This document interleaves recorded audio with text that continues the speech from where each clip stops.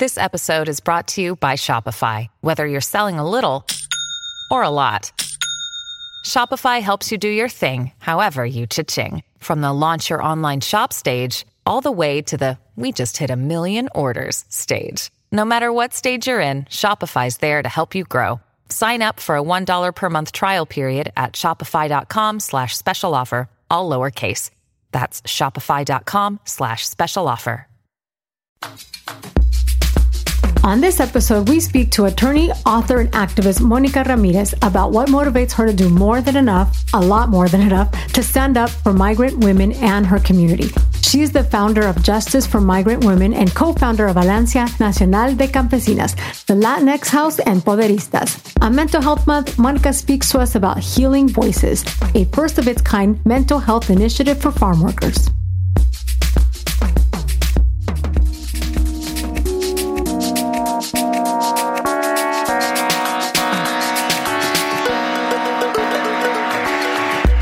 Welcome to Tamarindo Podcast, hosted by me, Brenda Gonzalez, a political nerd and nonprofit capacity builder, and me, Ana Sheila Victorino, a queer well-being enthusiast and mindset coach. We are a Latinx empowerment podcast discussing politics, culture, and how to keep your calma with well-being practices and self-love. Our mission is to use laughter and conversation to inform and inspire. For us, self-care and advocacy go hand in hand. We want you to be your best you, so together we can build more inclusive communities. Welcome to the show. Woo!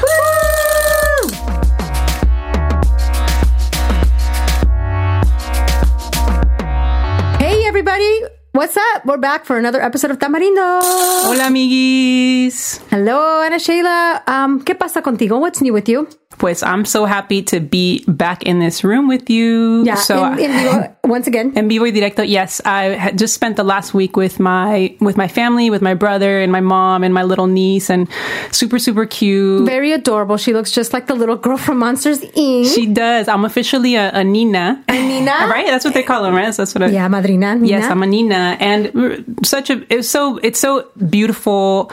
It feels very powerful too, because in a way, I feel like I'm a madrina in the Catholic Church, and I feel like in a way this church doesn't totally accept me, but I feel like I'm rebelling in my role as a Nina, and it feels very important to me, and it was very special. But it was interesting because this church, I think it was pretty, I think with Catholicism, there's like a little bit of a range in terms of conservative to a little bit more progressive in terms of the churches. How was the vibe at this one? It felt very conservative, and I think it's because also Phoenix, ¿verdad? Oh, yeah. and a quite white part of Phoenix. So it was interesting going in. Was the misa in Spanish or English? No, this was the English one, because there's a Spanish one. Pero for y'all that don't know, my brother, his wife is Vietnamese, and so most of the common language is English between the families. Yeah. So we went to the English one. That is such a different vibe. I love misa in Spanish. Okay. Yes, I mean, I know, like I don't have a connection to misa songs, in English. Alabaré, alabaré, alabaré, alabaré, alabaré a mi Señor. Much better. Did you sing in the choir? I sure did.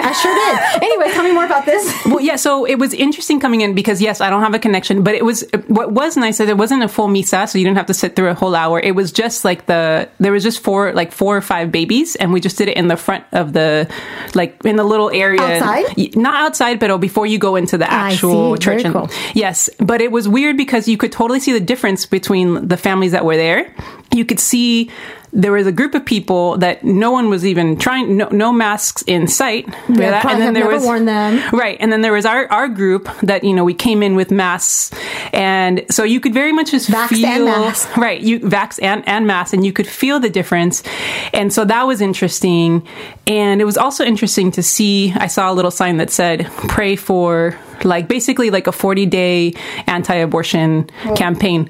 So, and it was hard to see that. And it was kind of like, oh, come on. It's so hard for me to see that. There's so many things that you could be having a 40-day prayer for. How about praying for the lives of people that are alive? For Palestine. How about that? Right. Yeah. Right. But still, it felt very special and powerful and symbolic for me as, taking on this role. I love my niece, and that's really what matters. At the end, that's all that matters. Is that you're there to take care of her and symbolize and have a ceremony marking that I'm here to take care of you forever. And ever. I'm I feel like in a way rebelling against dogma. This is my relationship as a spirit guide for my niece and my own connection with God y todo eso. Very cool. Yes. So now I'm in LA contigo. My head was hurting before we met, and now I feel better with this margarita. Yeah, so it turns out if you have a headache, takes care of your headache. Yes.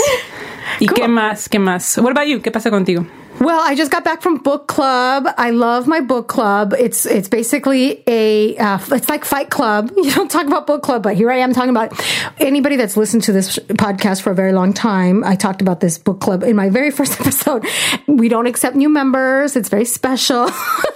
But today we discussed a book that was, don't ask me to remember the name of the book, but I am one of the few that actually read the book. But what was really funny is that what we always do is we start with a synopsis of the book. And of course, this is book club, and this is the first time we've gotten together in a long time because of COVID. So we had our mimosas. It was great. And so I was one of the few people that finished the book, so I had to do a synopsis. And because I was tipsy, a lot of folks thought that it sounded like drunk history. I don't know if you've ever seen this show. Oh my God, I feel like you would be perfect to read for drunk history. So that is precisely what happened, is that I'm telling this story, which is very tragic, but like very animated. And I felt that it was a very sweet compliment to be told that the way I tell these stories are very much like drunk history. So, well, I think we just came up with a new segment for Tamarindo. Please let us know. Get me drunk and I'll recap a story. Send us a message if you would like us to do that. Exactly. Well, okay, so we're still in May, and May is also an important month about mental health. And it's we talk about this often here on Tamarindo. We know that mental health is incredibly important, and we want you to be the best you that you can be, and that includes, of course, your mental health. So today we are going to start with our calma. As you know, that's what we call our well-being segment when we think about what we want to send to all of you through the sound waves, is that to take care of yourself, right? So Ana Sheila, what is our calma today? Thank you for the introduction, Calma. Brenda, you can come I also noticed your voice right now changed as you were preparing to introduce this segment. I was trying to get into that wellness space. I was feeling more grounded as you went on. Good. So today, I want to introduce a technique that might help you deal with difficult moments, or more specifically, difficult emotions. And I want to start by saying that a lot of times in difficult moments, or when we're struggling with difficult emotions, there is an element of shame or perceived failure or unworthiness about the fact that we are struggling. And we get to continue to challenge that just because we're having a difficult moment or emotion doesn't make you any less worthy, doesn't mean that you're a failure. It actually just means that you are human. And that's beautiful. Yeah, we're all human. Yeah, so I just wanted to, as an introduction, but the technique that I'm going to touch on is called RAIN.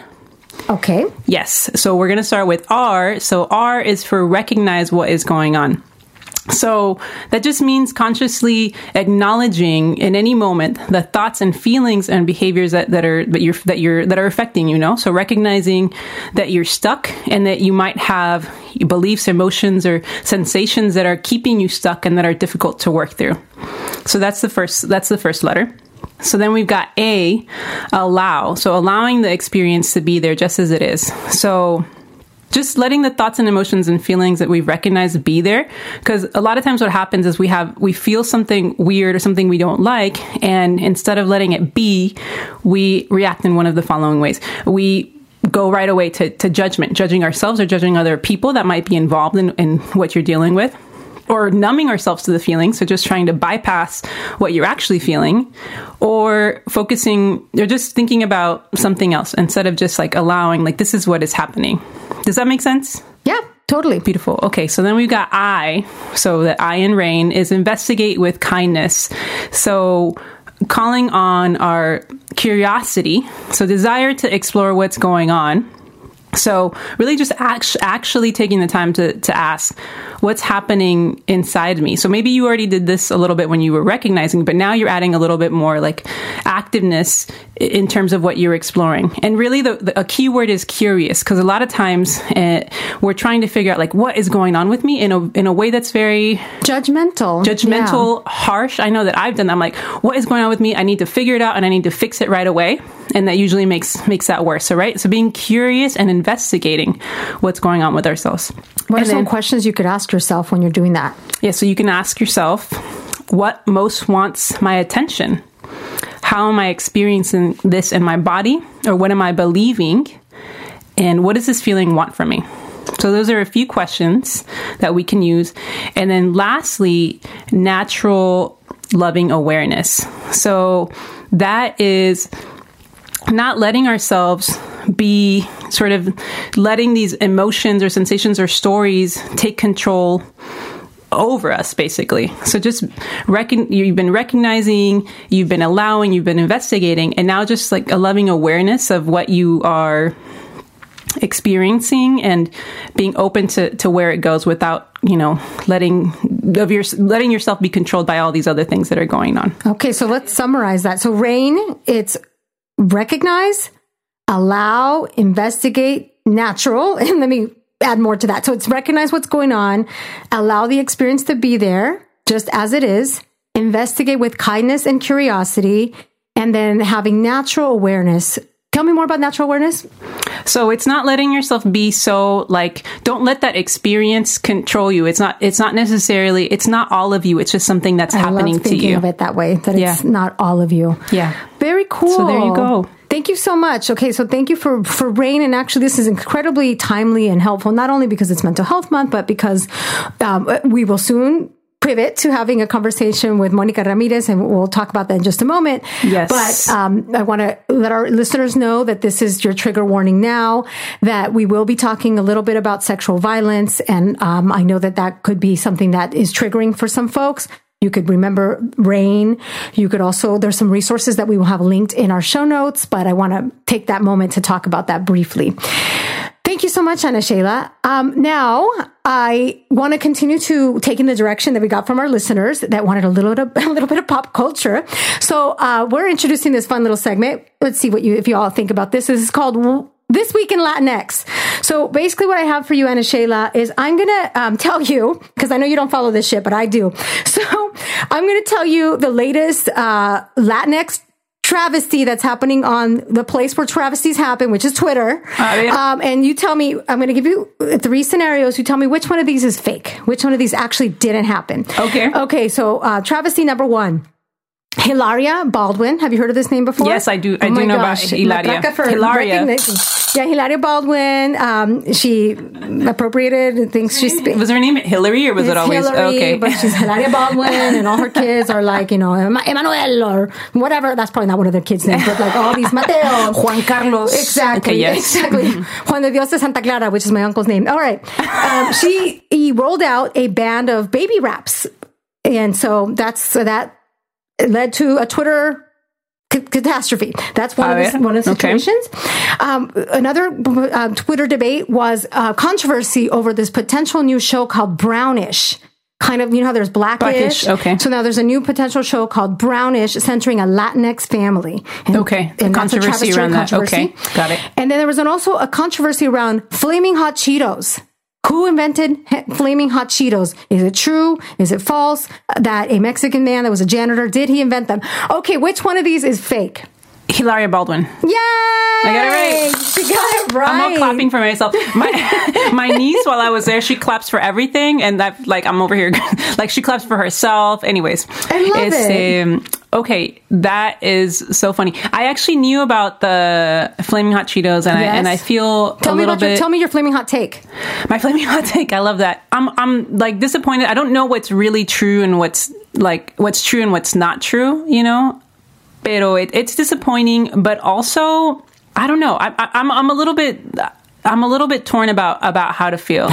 And just in case some of you listeners are not in the know. So the real brief situation is this: there's a man named Richard Montañez, yes, who I've seen many times. I've seen him live as well. We were probably there together at the Hispanicize. And he was a great speaker. He's a great speaker. An excellent speaker. Great story. Funny, engaging, Mexican American. And so his story is how, and the part that is undisputed is that he rose from janitor at the Rancho Cucamonga Frito-Lay site to becoming an executive. And so it's an inspiring rags to riches story. We know how corporate America is incredibly racist. So yes, it's definitely worthy to celebrate a brown man climbing up. Fantastic. And part of his story is that he introduced this concept of putting chili powder on Cheetos because he was inspired by elotes, and probably inspired he's Mexican. by being Mexican, because we put chili on everything. Yeah. So that's his story, and you want to say, how fun! We love Flaming Hot Cheetos. What a great, how exciting to celebrate this man that obviously had a tremendous mark on this corporation, right? That's the story we know. Well, the LA Times released this expose where they basically said, that's a great story, but it's not true. And their journalistic approach to it is talking to executives all over Frito-Lay that were around the potential time that this product entered their, consciousness. And their most damning evidence is that there was like some promotional video that actually has the Frito, has Flaming Hot Cheetos in it, and the timeline doesn't really sync up with Richard's timeline. And the executives that were interviewed in this LA Times piece, apparently, according to them, they never saw Richard at any of the conceptual pieces. And like someone said, we love Richard, but no, he didn't do it. Okay. And that got everybody really upset. And a lot of people got very upset because like, why are you going to spend all this time, LA Times, to take this man down? That was going to be my thought. That was going to be one of my thoughts right now. It's like, this is what you spent your time on. And I had those thoughts too, but I also had the thoughts of like, well, I believe in journalism. They have evidence here. And as somebody wrote another hot take, which we'll link on the show notes, they said, I even gaslit myself, where you're like, oh man, people were also like, dang, they were bummed out, right? Because you want to believe, that story. We want to believe that we can actually do that, or not people, we, but like, that, like anybody, right? Yeah. So people were bummed out, but then some people were like pissed, like, what? Actually, you're just like, you're taking this corporate version and interviewing all these white executives, and you're a white journalist writing this. Why are you discrediting this man? We believe this man. So there's people that were never doubted Richard's story. And then there was a subsequent piece in Variety, a subsequent piece on NPR, Planet Money, that basically casted a little more doubt to the version that LA Times wrote. So then my point of view also changed, as did a lot of people. Were like, interesting. Maybe what I am feeling might be true is that way back then, the left hand didn't talk to the right hand at this corporation. And it could very well be true that one department was developing it at the same time that Richard was pitching it. And, a lot of times there's like a lot of cross-pollination of ideas. That seems to be the story. So, but I think, as you mentioned, I think it still casts a lot of doubt. Regardless, it casts a lot of doubt, and people have feelings.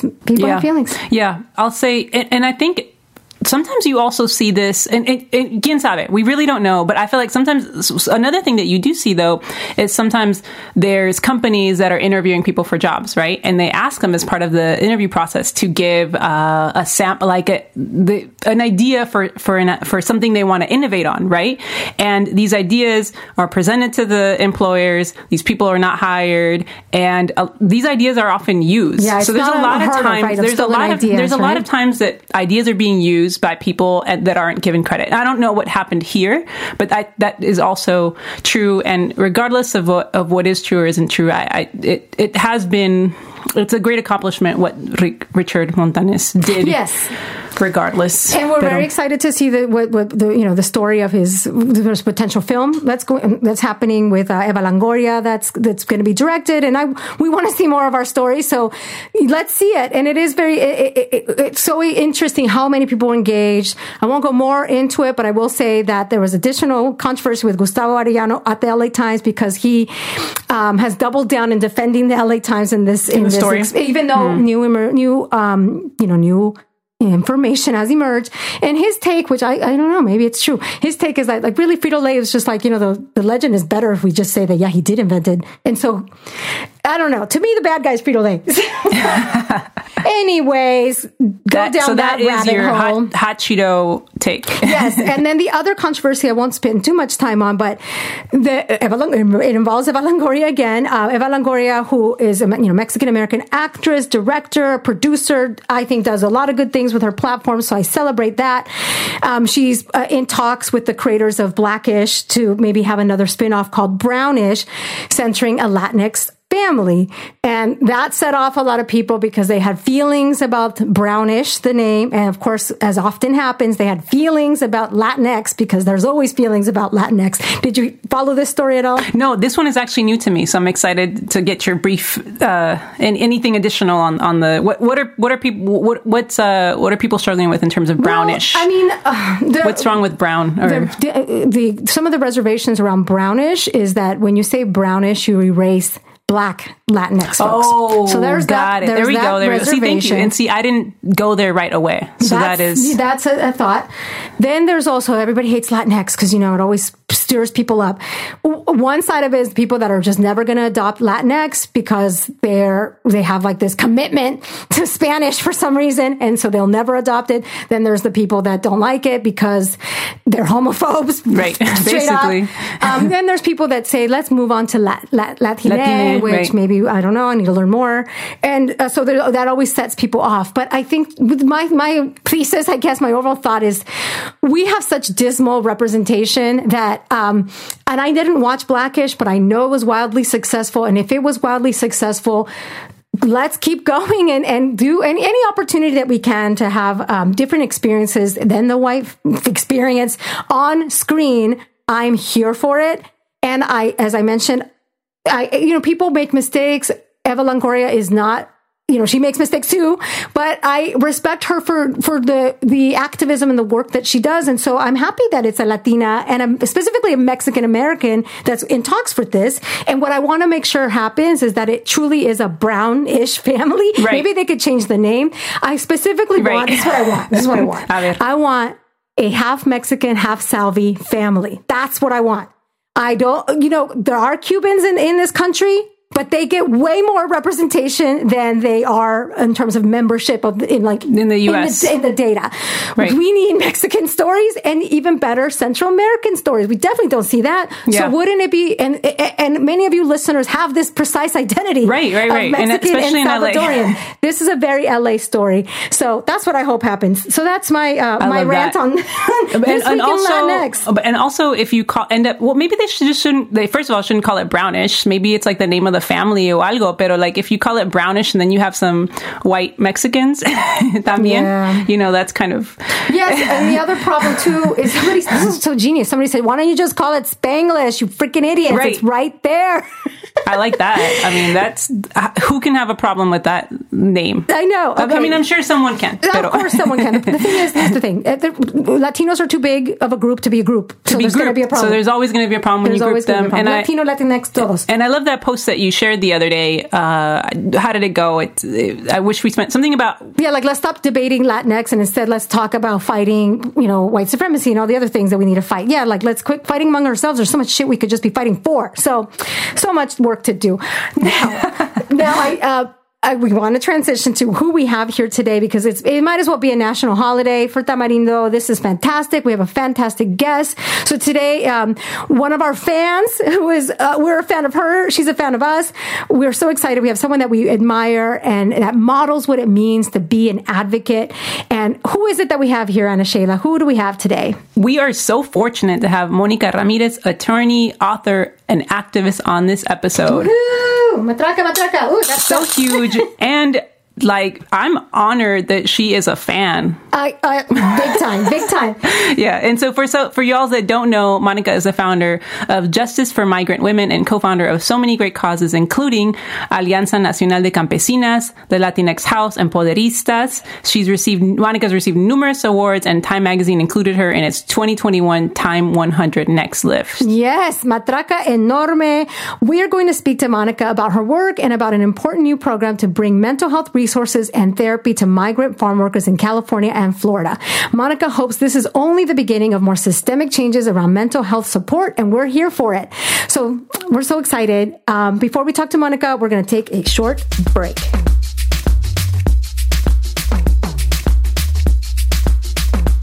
Planned Parenthood asked me to show someone how I see them, like really see them. So this ad is dedicated to none other than you, Ana Sheila.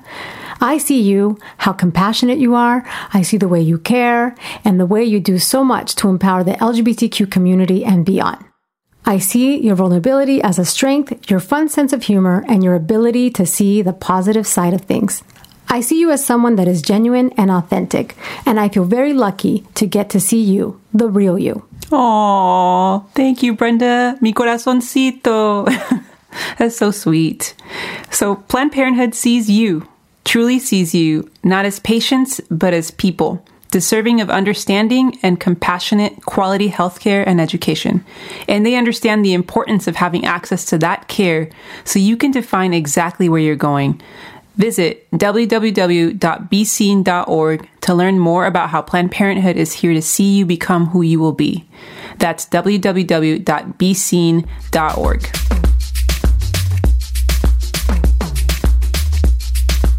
I'm so excited. Hi, Mónica Ramírez. How are you? Welcome to Tamarindo. Thank you. So happy to be here. We are so excited to have you here. And we have so many great questions to ask you. And so we're going to just go ahead and dive right in. And the first question that I have for you is that, when I think of you, I'm so inspired by you. We at Tamarindo are both so inspired by your work. And to me, I think it's really all about being more than just enough in terms of advocacy. And I've actually seen you have these wonderful conversations with other leaders. And you talk about this, about being more than, beyond just enough. So I'd love listeners to know, what is your why? What motivates you to go beyond just enough in terms of your advocacy, leveraging your platform, all the different ways that you are advocating for our community? Well, thanks. So first, I would like to congratulate you on this wonderful podcast. I feel like we have now been connected for years. I'm just such a huge fan. I gave you all a shout out on our Poderistas platform because I love you so much, and just want to thank you in terms of how you are lifting up and building our community. So how do I go beyond?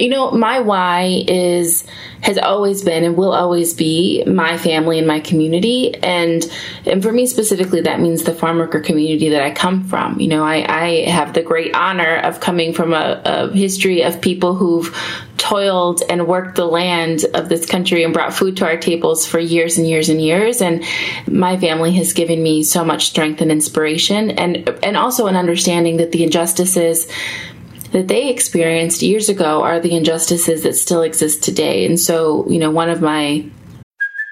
Hey, it's Kaylee Cuoco for Priceline. Ready to go to your happy place for a happy price? Well, why didn't you say so? Just download the Priceline app right now and save up to 60% on hotels. So whether it's Cousin Kevin's Kazoo Concert in Kansas City, go Kevin, or Becky's Bachelorette Bash in Bermuda, you never have to miss a trip ever again. So download the Priceline app today. Your savings are waiting. Go to your happy place for a happy price. Go to your happy price, Priceline. Goals has always been to try to finally find a way to put an end to some of that suffering. And I think that because I've been so privileged in my life, I'm first generation in my family that did not have to migrate for the purposes of putting food on our tables. And so that meant that I got to go to school starting in kindergarten. That meant I got to go to school and complete every single full school year in one school. That's a huge privilege for someone from my community. And so I've never taken that for granted. And beyond enough is just, I think the question is really, how much more can we do? How much more can we give? How much more time do we have? How much more of an impact is possible? And that's really the way that I orient myself. I understand the depths of the need that exists for our community as a whole and for marginalized people in our country. And so the question is never, have I done enough? The question is always, how can I do more? And I hope that that's the way that I continue to move in the world, because I just think that there is a limitless amount of need to be addressed on so many fronts. And I think that I am just in a very unique and privileged position to be able to dedicate my time and my energy to try to figure out how we can actually have the biggest impact possible. Thank you. Thank you so much. You're so inspirational. And I think that's definitely a call that all of us listening could step up to, right? To say, how can we do more? And especially right now, after the pandemic, we know that this pandemic really magnified a number of inequities that were already present, but just were undeniable because of how this disease and then the subsequent economic crisis, really, people had a different experience depending on where you were in terms of your access to opportunities, to housing, to so many different things. And especially when we think about Latinas, a recent report by Unidos US found that during the pandemic, 14% of Latinas had to reduce their hours or quit their jobs because of childcare needs. And I know that you just described, your why and how you're a champion for those, the most vulnerable around among us, which is oftentimes the migrant farm workers. So as we think about the recovery of the pandemic, what does that look like for a just recovery when we think about migrant farm workers specifically? Well, for migrant farm workers, there has to be an acknowledgement that what people considered normal was never normal. The fact that farm workers and many other workers across our country have been denied rights since rights existed in this country, that's not normal. And if we don't face that reality and actually do something about it, then we will have not learned anything. There have been over 10,000 farm workers that have died during this pandemic. There have been thousands of farm workers, men, women, children, non-binary community members who've gotten COVID during this pandemic. And it wasn't by accident or by chance. It was because farm workers and other people in our country who are working in frontline positions and who are low paid were set up for this. We're set up not to be able to manage this crisis as well as other communities, and none of us managed it well, And so for me, when I think about a just recovery, it's actually achieving equity in the law and ensuring that all of our communities are actually provided with rights and benefits. And then it's, having laws on the books, it's not enough. That's the bare minimum.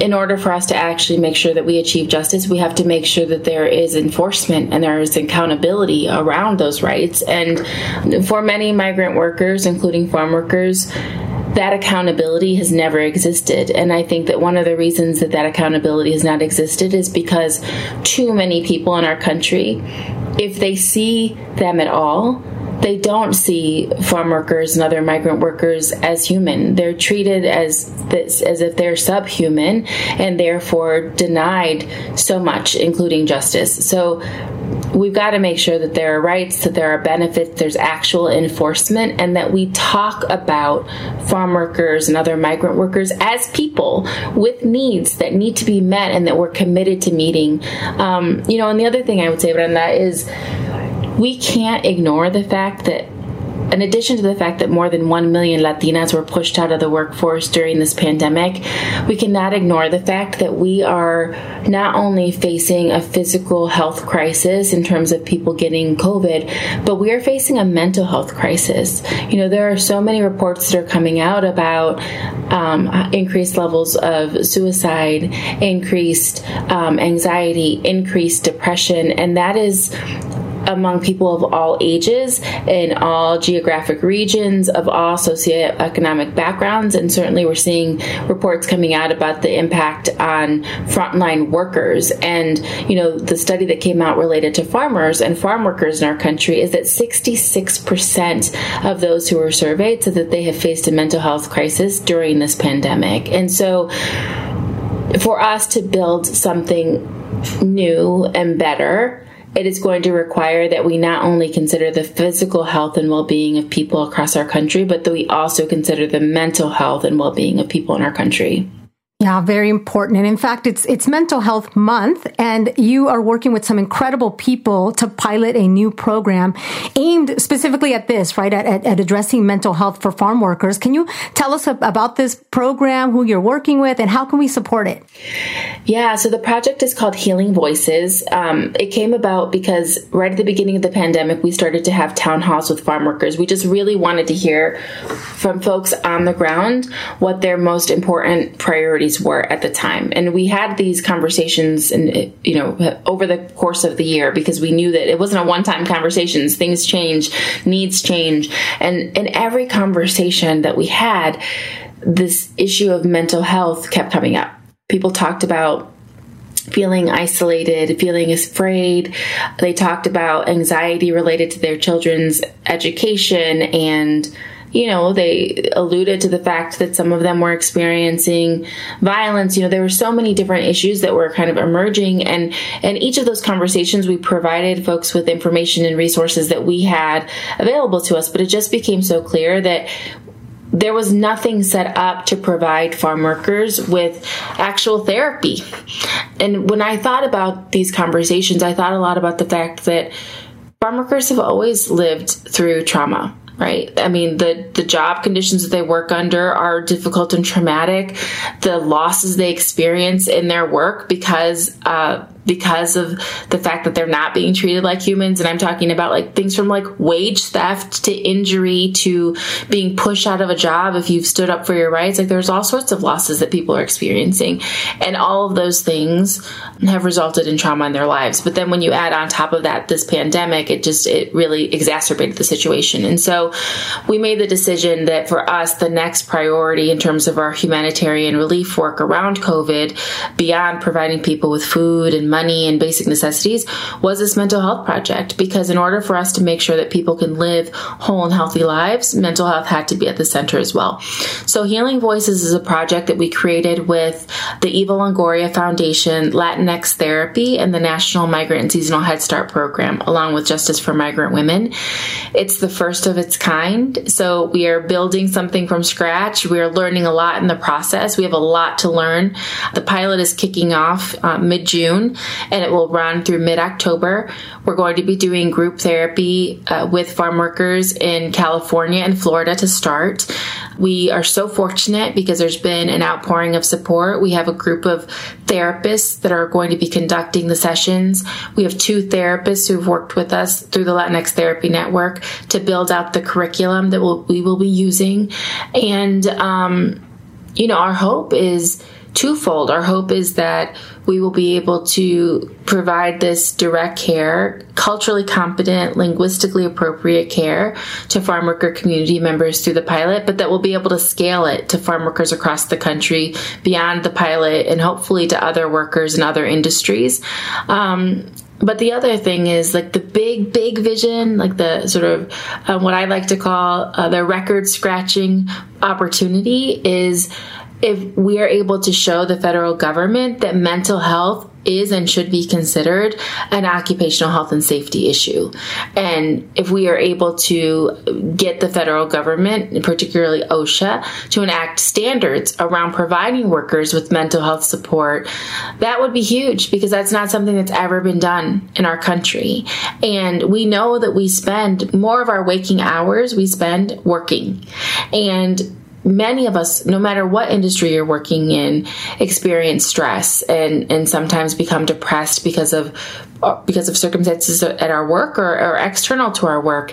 And we also know that if people experience bad treatment at work, it is likely that those experiences, the frustration and the harm that they experience because of that treatment, that is something that we carry. We carry in our bodies, and then that means we carry it into our homes, we carry it into our communities. So Healing Voices is a pilot that is meant to serve specifically the farm worker community and hopefully will be broadened.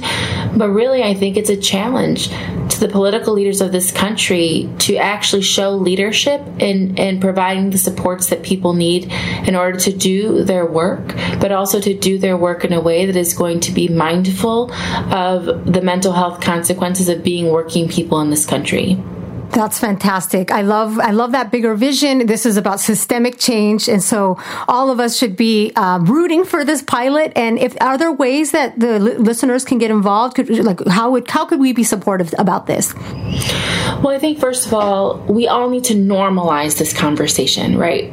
In our community, in the Latinx community, we don't talk enough about mental health, and we certainly don't talk enough about the fact that we can get help when we're struggling. So we need to speak more openly about why it is important to get help and that there is help. I would love for people to talk about Healing Voices in particular, because I think that, when you have a community that has been dehumanized, people aren't thinking about them at all, and they certainly aren't thinking about their mental health. So we need people to talk about this project and the fact that it's important.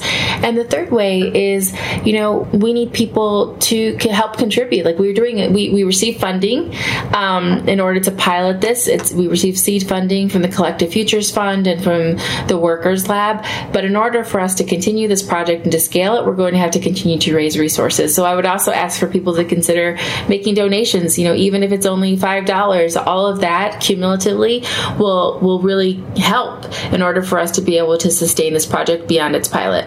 Wonderful. Is there a place where folks can go to find out how they can donate?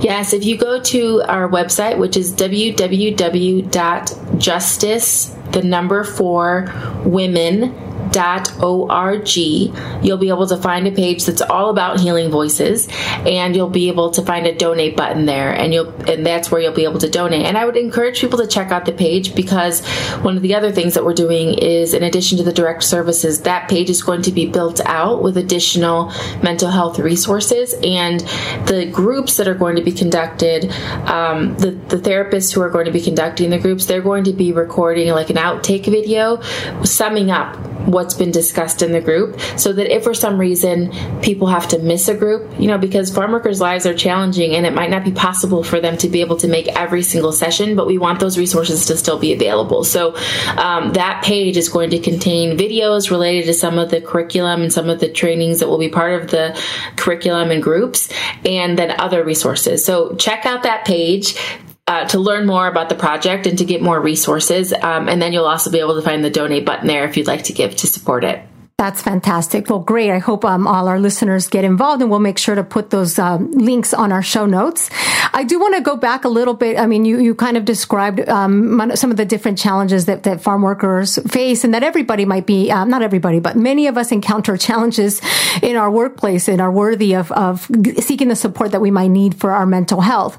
But I do want to talk a little bit about violence, about the gender-based violence. I think that there's this notion that this is something that happens in other countries or in other places, but gender-based violence is something that's happening in our own backyard, and that migrant farm workers are especially vulnerable to, or many of our low-income, high-risk jobs that exist out there are women that are vulnerable to this. Can you speak a little bit to that? Yeah, thank you for raising that, because it is true. Unfortunately, in many low-paid jobs, not just in agriculture, we see that bosses, supervisors, people who have power in jobs like to hold that power over people, and they like to use that power, unfortunately, to harass people. And sexual harassment is one of the forms of gender-based violence that many workers in our country experience. My work is focused on women and girls, but we have to acknowledge that men, children, non-binary community members also experience this harassment and violence. And unfortunately, there hasn't been enough research done for us to have a clear picture of the extent of it in terms of, data from reports. But what we know is that there are extremely high incidents of sexual violence against farm worker women. There have been 3 studies done, and I guess a 4th if you count the one that I worked on. And in each of those studies, the numbers have come back astoundingly high. So the first study that was done on farm worker women and sexual harassment was done in the late 80s, and 90% of the participants said that sexual harassment was a major workplace problem for them. Another study was done in 2014 in California as well, sort of like a follow-up to that study. It was done by different researchers, but essentially, in my mind, it was like a follow-up to that first study. And 80% of the women responded that sexual harassment was a major workplace problem. The report that I co-authored and published in 2010, we talked to farm worker women, poultry workers, meat packers, restaurant workers, so women employed across the food industry, many of whom were immigrant, most of whom were Latinx, and 100% of the women that we interviewed said that sexual harassment was a major workplace problem. And when we're talking about the harassment that people are experiencing, and for listeners who are tuning in, I want us to take care of ourselves during this conversation, because when we talk about gender-based violence, it's a challenging topic. So take deep breaths, drink some water, take care of yourself. But I want to share a little bit so you have some insight into what I'm talking about.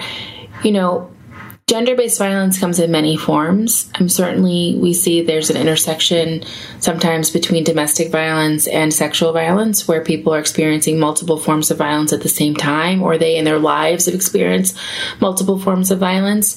But in the workplace, we're seeing that the women who are reporting out that this is a problem for them, the violence is on the spectrum. So it's, a completed assault, attempted sexual assault. It is, ranging from inappropriate comments and touching. It's the full range of violence. And in every single case that I've handled as an attorney, no matter what it is that happened to the individual, no matter where their violence that they've experienced falls on that spectrum, it is unquestionable that violence forever impacts that person, right, in their life, in terms of undermining their ability to feel safe at work, undermining their ability to do their work at the same rate or with the same quality that maybe they were able to do it before, because they're constantly afraid that something else is going to happen. It results in lots of trauma to them in their lives. And so, unfortunately for migrant women, because perpetrators do not believe that anyone cares, and they do not believe that anyone will help them, we've seen that violence spike at different points in time. So every time there's a conversation about immigration reform or the rights of immigrants, we see that those rates spike because perpetrators feel as though they can get away with it. And unfortunately, they often do. And so our work as a community, I think, is to make sure that people know that this violence is happening. It's to make sure that people understand that there's help if they're experiencing this violence. And it's also to make sure that survivors understand, no matter where they work, no matter how much they earn, no matter how they came to this country, whether they have immigration status in this country or not, no matter their circumstances, that they are not alone, and that there are many people who care about them and who are fighting for them. And many of us who are doing this work are survivors too. I'm a survivor, and this work is extraordinarily personal to me. And many, many people across this country, unfortunately, have experienced this kind of violence as well. And so when we say that we mean, when it is our intention to end this violence, we mean it, because none of us want people to experience that violence. And for every single woman I've had the honor of representing, when you ask them why they've decided to take action, they always say it's because they don't want anyone else to suffer. And so let us be united in our pain and in our resilience and in our promise to do all that we can to end this violence forever for everyone. And I believe that if we continue to move in the world with that commitment, we will one day see an end to this violence. And that will include ending violence against farm worker women and other migrant women who are among the most vulnerable and most marginalized among us. Thank you so much, Monica. Thank you for all that you do, just the leadership that you model, and for being so vulnerable. And I hope everybody listening, you are as fired up as I am to get more involved, to support. And if you are, chances are, because of the statistics being as high as they are, if you are someone that has experienced this sort of violence, just as you mentioned, that you're not alone. There's so many of us that are thinking of you and that are championing you. And Monica, thank you so much for doing this tremendous work and for calling all of us in and inviting us in so that we could also join you in eradicating this problem that is really pervasive among our community. I'd love to ask you, considering how much you carry, how do you stay grounded? Where do you get your calma, as we call it here on Tamarindo? Again, my family. I do this work because of my family. I do this work because I want my son to inherit a better world, and I want my, hopefully, maybe one day, grandchildren and great-grandchildren to inherit a better world. But the other thing is, I have been very fortunate in my work to find incredible partners, and I call them co-conspirators for good.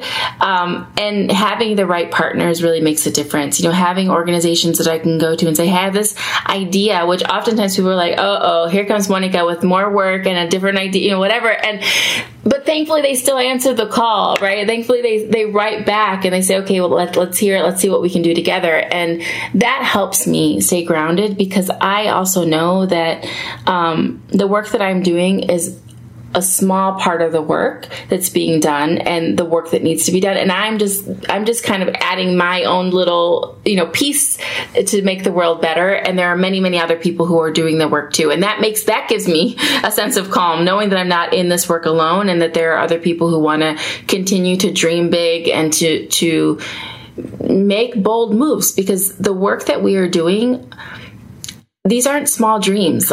These aren't small visions. What we're taking on is huge. They're huge issues. They're difficult issues. They're issues that have existed forever.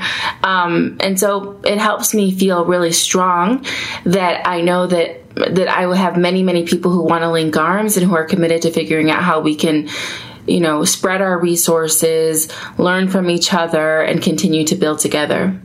Love that. I love that. Co-conspirators for good. Fantastic. I have just two more questions, and these are, fun questions here. They can be fun. They could also be serious, but, we love to throw things in la basura, whatever we're done with or canceling. It could be trivial, could be big, whatever you want to do. What is something that you want to throw in la basura? Oh my gosh, that's such a good question. You know what? I really, really want to throw competitiveness in the basura. We don't have time for that.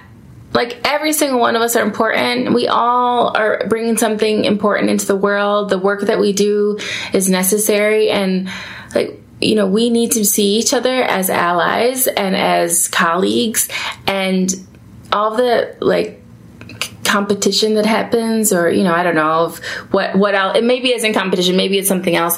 We don't have time for that bad energy, and we can't save the world if that's where we're focusing our energy. So that is done, over. I don't have time for that, and I hope I never have to experience that in the future, because I think we know what's important, and that is certainly not what is important in my mind. Love that.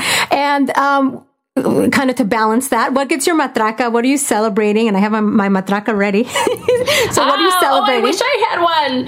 Well, you know what? My little boy is turning 8 next week. Happy birthday. Happy birthday. I know. I can't believe it. Actually, it makes me sad, because I don't want him to grow up so quickly. It feels like he's growing up so quickly, but I'm also so honored to get to watch him grow up, and he's just incredible and brings our whole family so much joy. So we are going to be celebrating him for the rest of this week, and certainly into the future, but this is his big week, because he is going to be 8. That is great. Okay, 8 is great. Well, happy birthday to him. Thank you again. What an honor to have you here. And I know everyone listening is going to be very inspired to support, and we're going to have links so that we are all there to put our little granito, whatever we can do. And also the things that don't cost money, which, like you mentioned, just sort of talking about mental health, supporting one another, letting people know that they're not alone, and put the competitiveness en la basura. Thank you so much. Again, what an honor. Muchísimas gracias. No, Ati, really, thank you so much. And keep doing what you're doing. You are bringing light into this world, and we are so lucky to have you.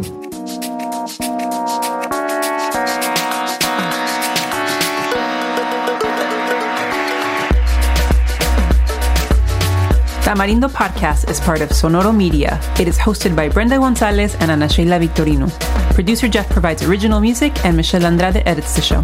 Follow us on Instagram at Tamarindo Podcast and on Twitter at Tamarindo Cast. Support our show by sharing this episode with a friend, writing us a review on Apple Podcasts, or contributing financially to the show. All contributions, big or small, help us keep bringing you great conversations and free or low-cost events. To get in touch with us or to support us, please go to tamarindopodcast.com.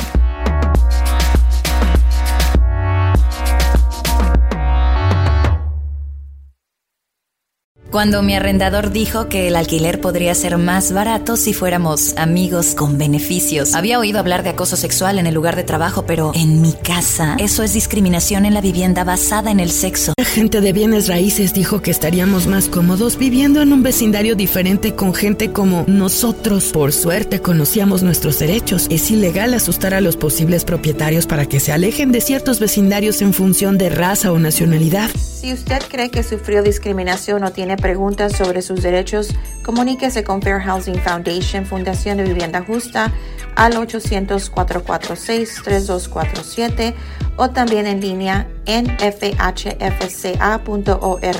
La vivienda justa es su derecho. Este es un anuncio de servicio público de Fair Housing Foundation y respaldado por el Departamento de Vivienda y Desarrollo Urbano HUD bajo la subvención de FIP-PI FPEI 220099. Hello, it is Ryan, and I was on a flight the other day playing one of my favorite social spin slot games on ChumbaCasino.com. I looked over at the person sitting next to me, and you know what they were doing? They were also playing Chumba Casino. Coincidence? I think not. Everybody's loving having fun with it. Chumba Casino is home to hundreds of casino-style games that you can play for free anytime, anywhere, even at 30,000 feet. So sign up now at ChumbaCasino.com to claim your free welcome bonus. That's ChumbaCasino.com and live the Chumba life. No purchase necessary. VGW. Void where prohibited by law. See terms and conditions. 18+.